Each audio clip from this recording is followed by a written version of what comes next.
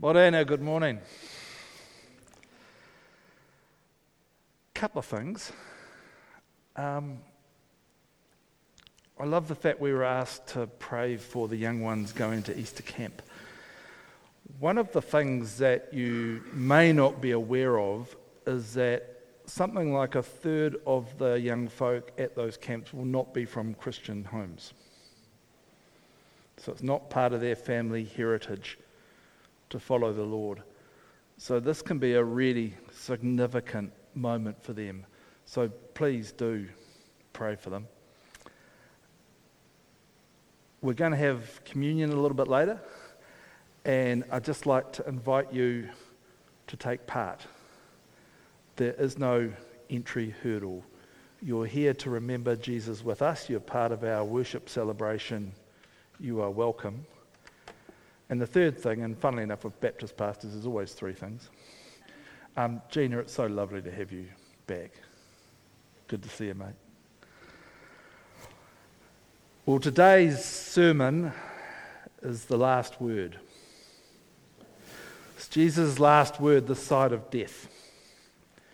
And I'm going to be reading from Luke 23, verse 44. It was now about noon, and darkness came over the whole land until 3 p.m, while the sun's light failed and the curtain of the temple was torn in two.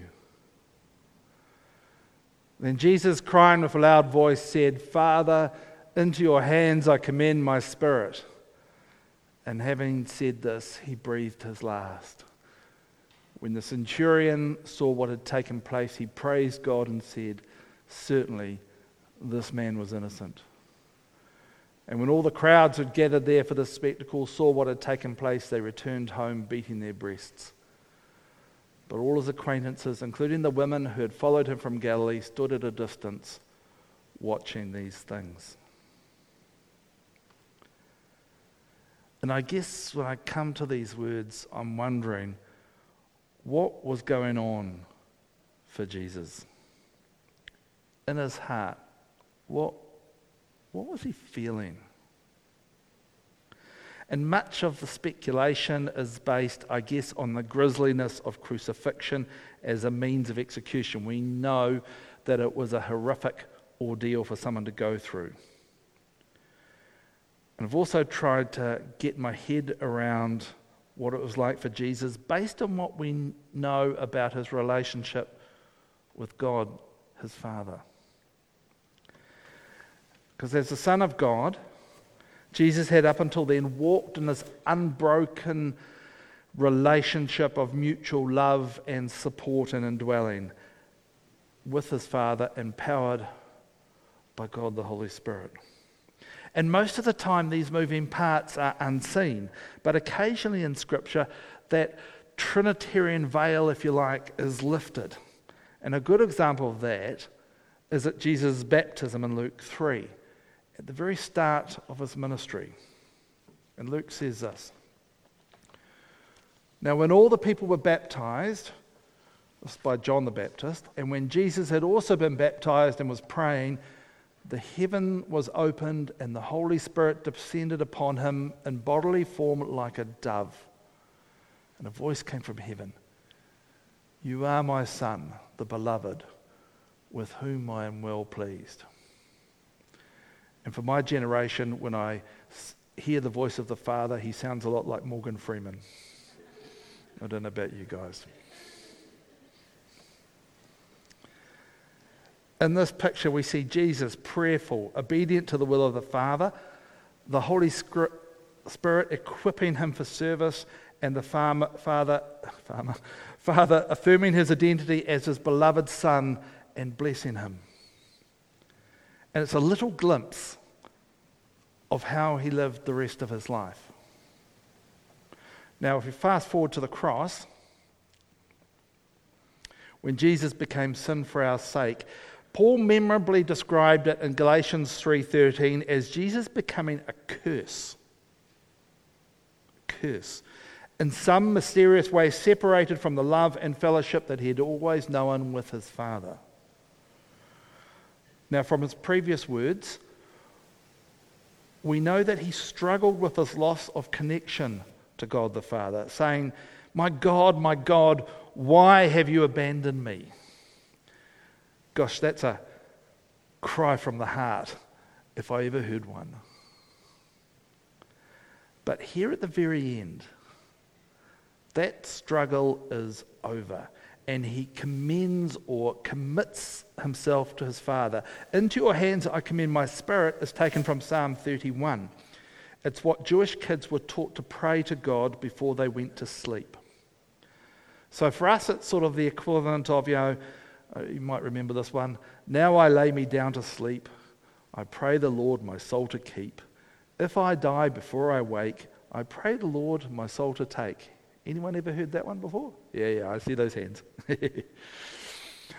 After the pain, the anguish, the emotional oscillation of those previous painful 6 hours, it's a prayer of surrender to his Father. He's saying, in our lingo, "Dad, I know you've got this." He's been through some of the stages of grief, despair, depression, anger, and now he's got through to a place of acceptance. The rage is over. He's returned to this simple, childlike faith that Father's got it covered. Now that may be hard to relate to if your father was a bit of a dropkick, or, as in my case, absent and only known through other people. But if that's you, try and imagine your best experiences of care and nurture, authority and guidance, and other regard and love all rolled into one person. That's a sort of an arrow towards the Father heart of God. It interests me too here that he's quoting Psalms again in his final hours. Was Psalm 31 what you read out before? Yeah, spooky. I don't see this as some sort of final teaching point, but it does reflect something about how the Psalms provided him with a language to express his feelings.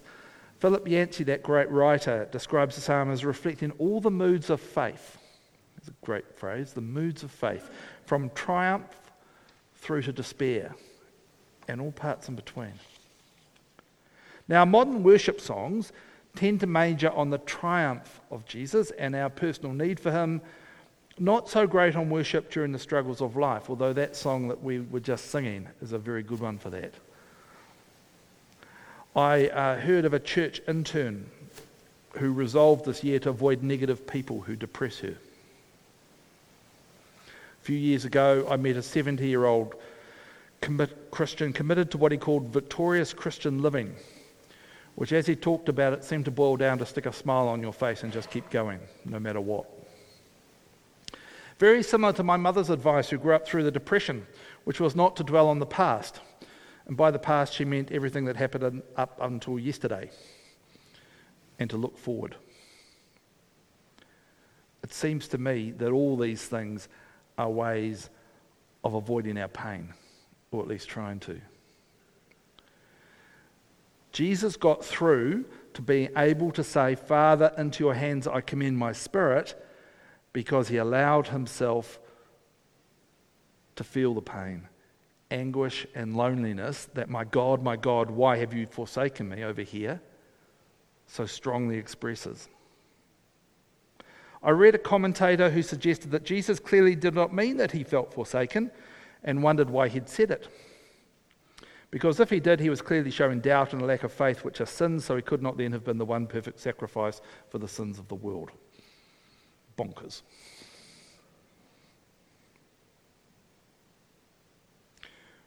We need to do likewise in our struggles and our challenges. If you have lived through abuse, hard times in your marriage, bullying at school, or at work, or at church, you don't get through it by denying your reality, its reality. You have to go through the pain and find your voice, just like Jesus did on the cross. That sort of growth is not easy. It's not an easy journey. But the fruit of it is life-changing. It's the free life that Jesus wants for all of us. When he said in Luke 4 that he came to set the captives free, that includes you, whether you are 16 or 90, new to faith or quite ripe. Also, like Jesus, it's not a self-indulgent freedom, it's the freedom to serve others, to be who you were created to be. Now, one thing that leaps off this page at me from this passage is he cried out with a loud voice. He had some energy. At the end of a 24-hour period in which he'd been whipped and beaten, then stripped, nailed to a couple of pieces of wood for the day. He was also struggling to speak, hence the "I thirst." How on earth was he able to do that, to speak in a strong voice? Where did that energy come from? Where does the love for enemies come from, to say to his oppressors, "Father, forgive them, for they know not what they do"? Where does the grace come from to be concerned about the thief next to him, when you've got your own agony almost overwhelming you, and to look after your mum as your lungs are slowly filling up with fluid? It seems superhuman, at least how you and I might understand humanity, how our best selves might react in that situation. Throw in the ability during his ministry to heal, to teach amazingly, to do other miracles at will, then clearly Mr. J. Christ is a superhero with supernatural powers, somewhat like this guy. And I guess the story would go that 3 days after the crucifixion, this guy throws off death, pushed the stone out of the way and charged out of the tomb, leaving Sebastian Aiton, Luke Lucifer, and Beelzebub, it's Satan, Lucifer, and Beelzebub, bleeding on the floor, having given them all good hiding for the last 3 days.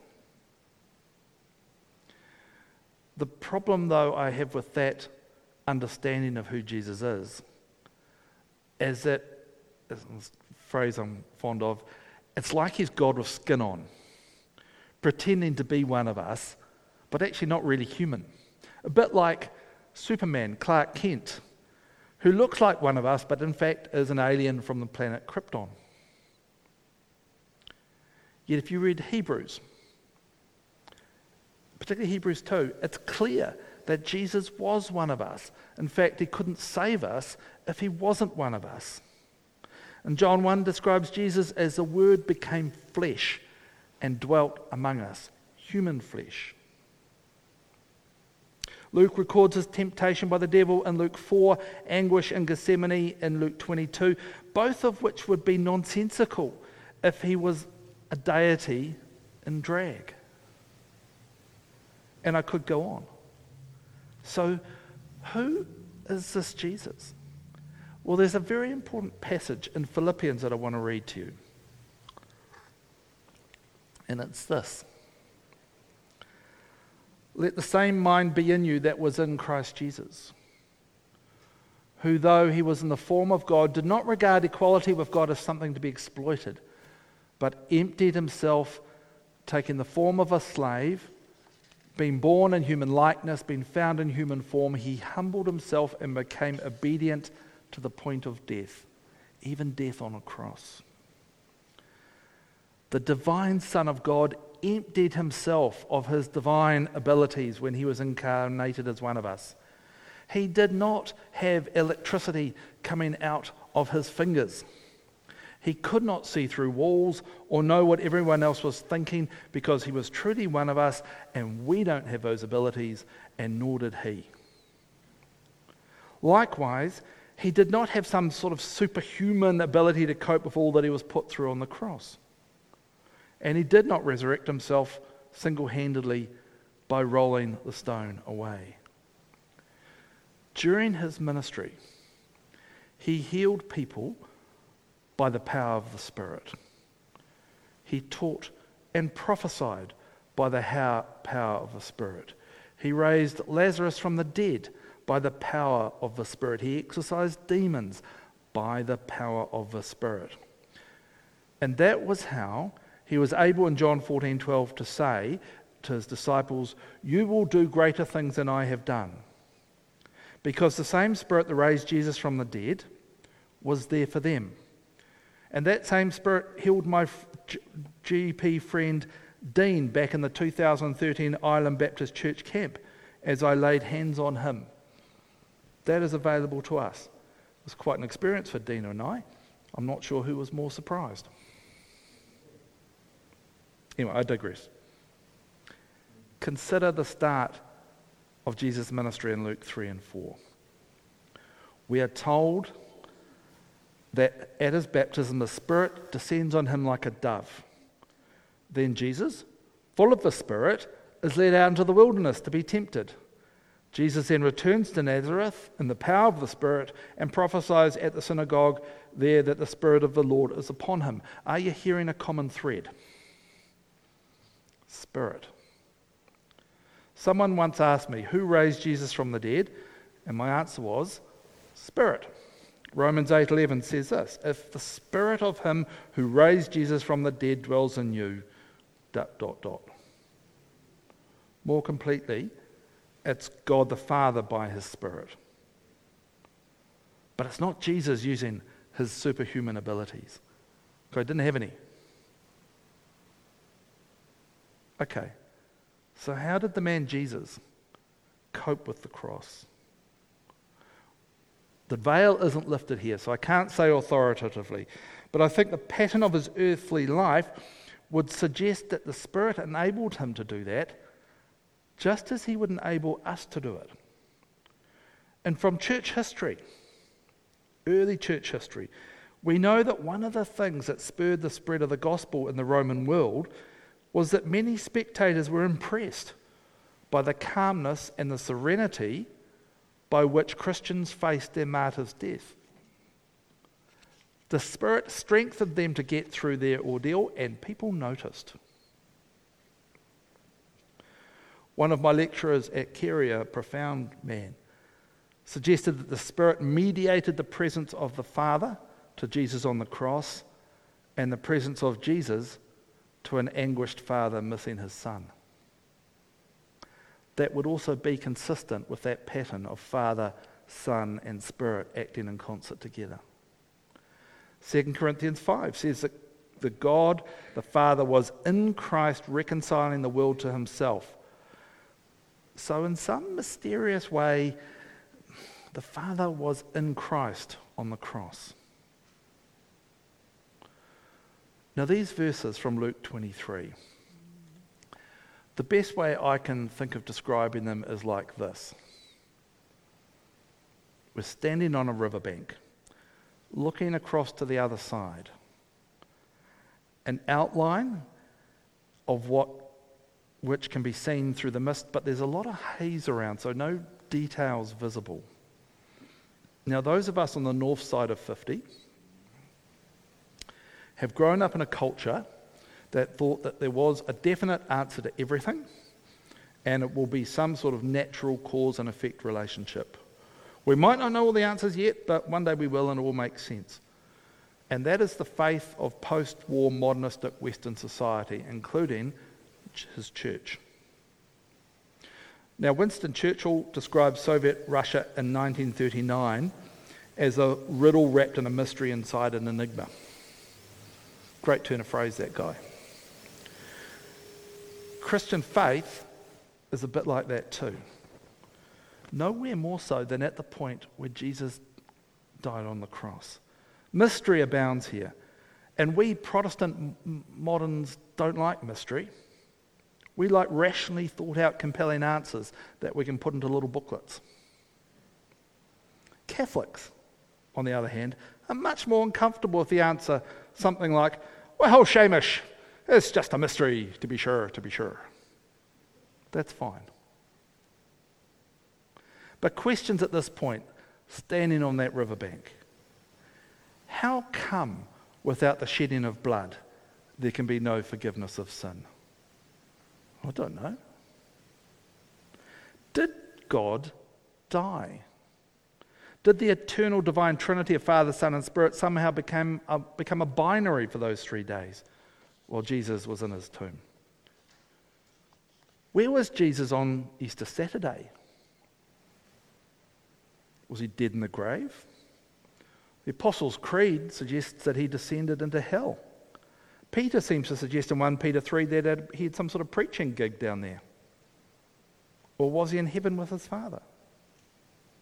Jesus rises on Sunday as our resurrected Lord in a renewed resurrection body, which Paul tells us in 1 Corinthians 15 that is the sort of prototype of our resurrection to come. Well, what sort of life is that? It's not playing touch rugby in the clouds, but Jesus appeared to them in a locked room. So it's not quite like our experience of life either. And yet he had nail holes in his wrists. So his experience and his scars, they went with him. I could go on, but rest easy, I won't. I cannot tell you definite answers to all those questions. And if others tell you they can, they're kidding both you and themselves. But this I know. Jesus was born, lived, and died for all of us. That we would become reconciled to God and part of God's community of love. Jesus understands our joy and our pain because he's experienced them as a man, real man, who lived amongst us. On the cross, our sins were forgiven. This can lose impact because we say it all the time, but it's huge. Absolutely huge. The same Holy Spirit that empowered Jesus from conception to resurrection is living with all of us who have turned to Jesus in repentance and faith. That's also huge. That despite the shortcomings of our earthly fathers, we have a perfect heavenly Father who wants the absolute best for us.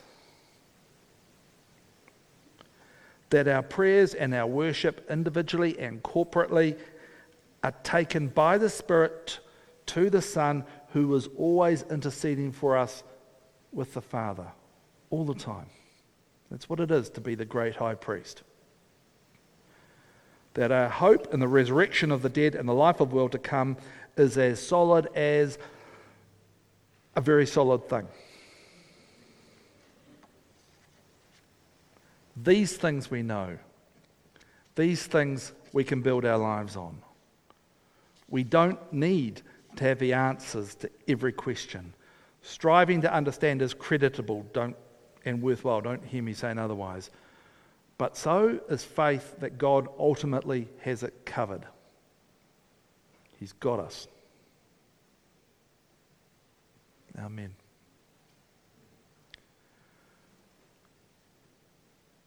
Shortly, we're going to take communion together in the presence of our Lord, because as Stu said before, there are 2 of 3 of us here gathered in his name to worship. Now, communion has multi-dimensions, one of which is past, present, future. The past, we remember, we look back. We think about the cross, these things that are on these doors. There's a future thing. We do this until he comes. We look forward. But there's also a sense of the present. We are sustained now by the day-by-day, moment-by-moment power and grace of the Holy Spirit. Just as we are sustained by food when we come together for a meal. This ancient ceremony points us to the reality that we need each other and God's provision to make it through life. And as I said before, if you're here to remember the Lord with us, you are most welcome to take part. Could the musicians please come up? I've got a song for us.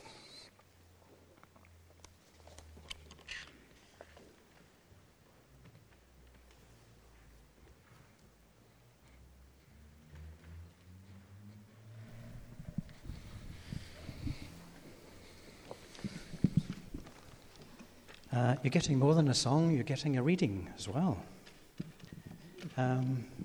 The passage I'm about to read is one of my favourite passages in the Scriptures, and certainly one of my favourite psalms.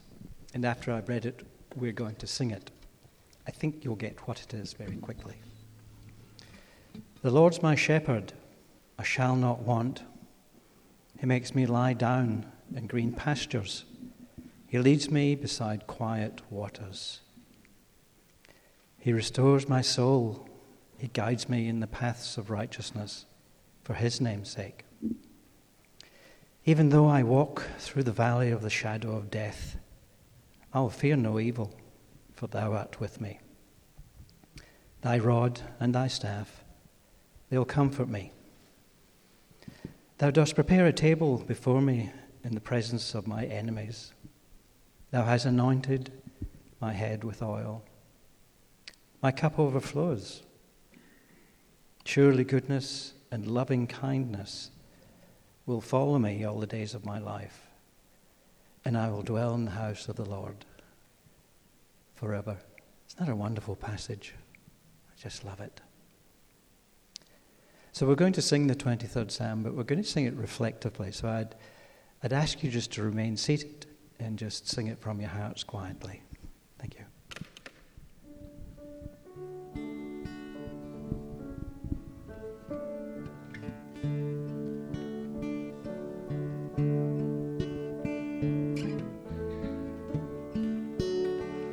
The Lord's my shepherd, I'll not want. He makes me lie in pastures green. He leads me by the still waters. His goodness restores my soul. I will trust in you. And I will trust in you. For your endless mercy follows me. Your goodness will lead me home.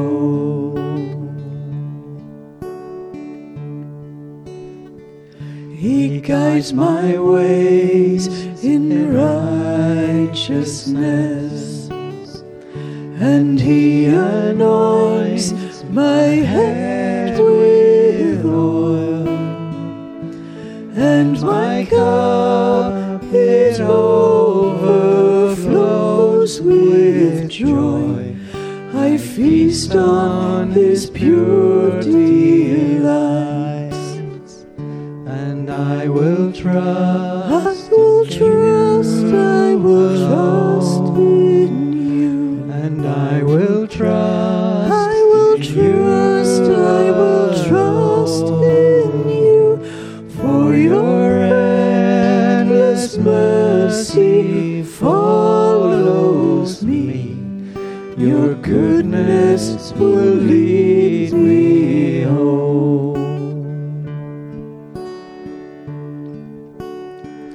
And though I walk the darkest path, I will not fear the evil one. For you are with me, and your rod and staff are the comfort I need to know. And I will trust in you. And I will trust in you. For your endless mercy follows me. Your goodness will lead me home. And I will trust in you. And I will trust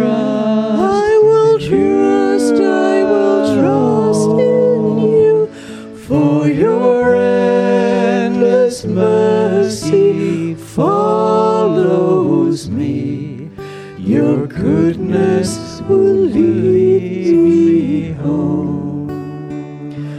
For your endless mercy follows me. Your goodness will lead me home.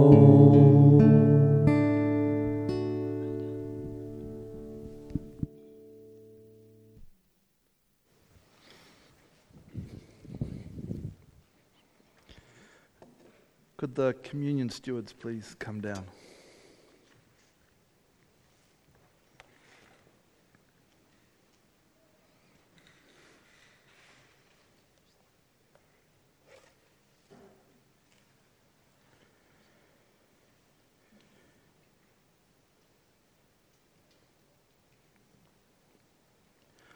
To you be glory, Almighty God, because on the night before he died, your Son, Jesus Christ, took bread. When he'd given you thanks, he broke it, gave it to his disciples and said, "Take, eat. This is my body which is given for you. Do this to remember me."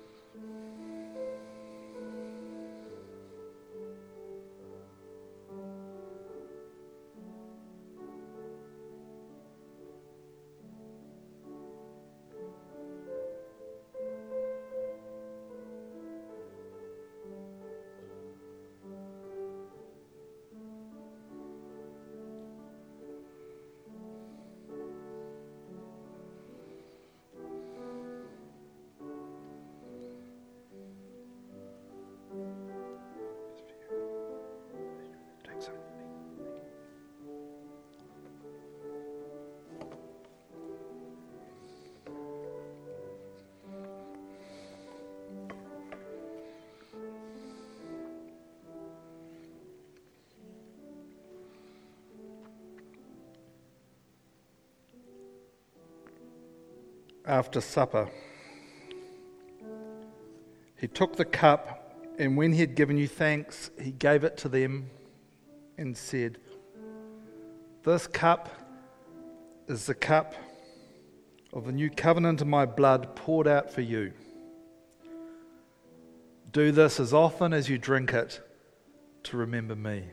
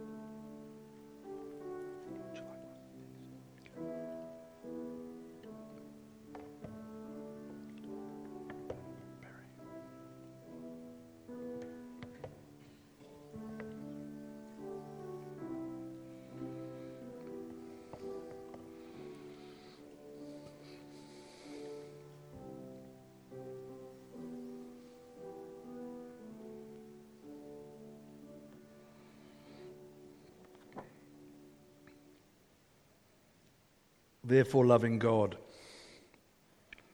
recalling now Christ's death and resurrection, we ask you to accept this our sacrifice of praise. Send your Holy Spirit upon us and our celebration, that we may be fed with the body and blood of your Son and be filled with your life and goodness. Strengthen us to do your work, to be your body in the world. Unite us in Christ and give us your peace. Amen. I invite you to stand. We're going to conclude our service with the benediction. It's an Irish one. May the road rise up to meet you. May the wind be always at your back. May the sun shine warm upon your face. The rains fall soft upon your fields, and until we meet again, may God hold you in the palm of his hand. Amen. Thank you.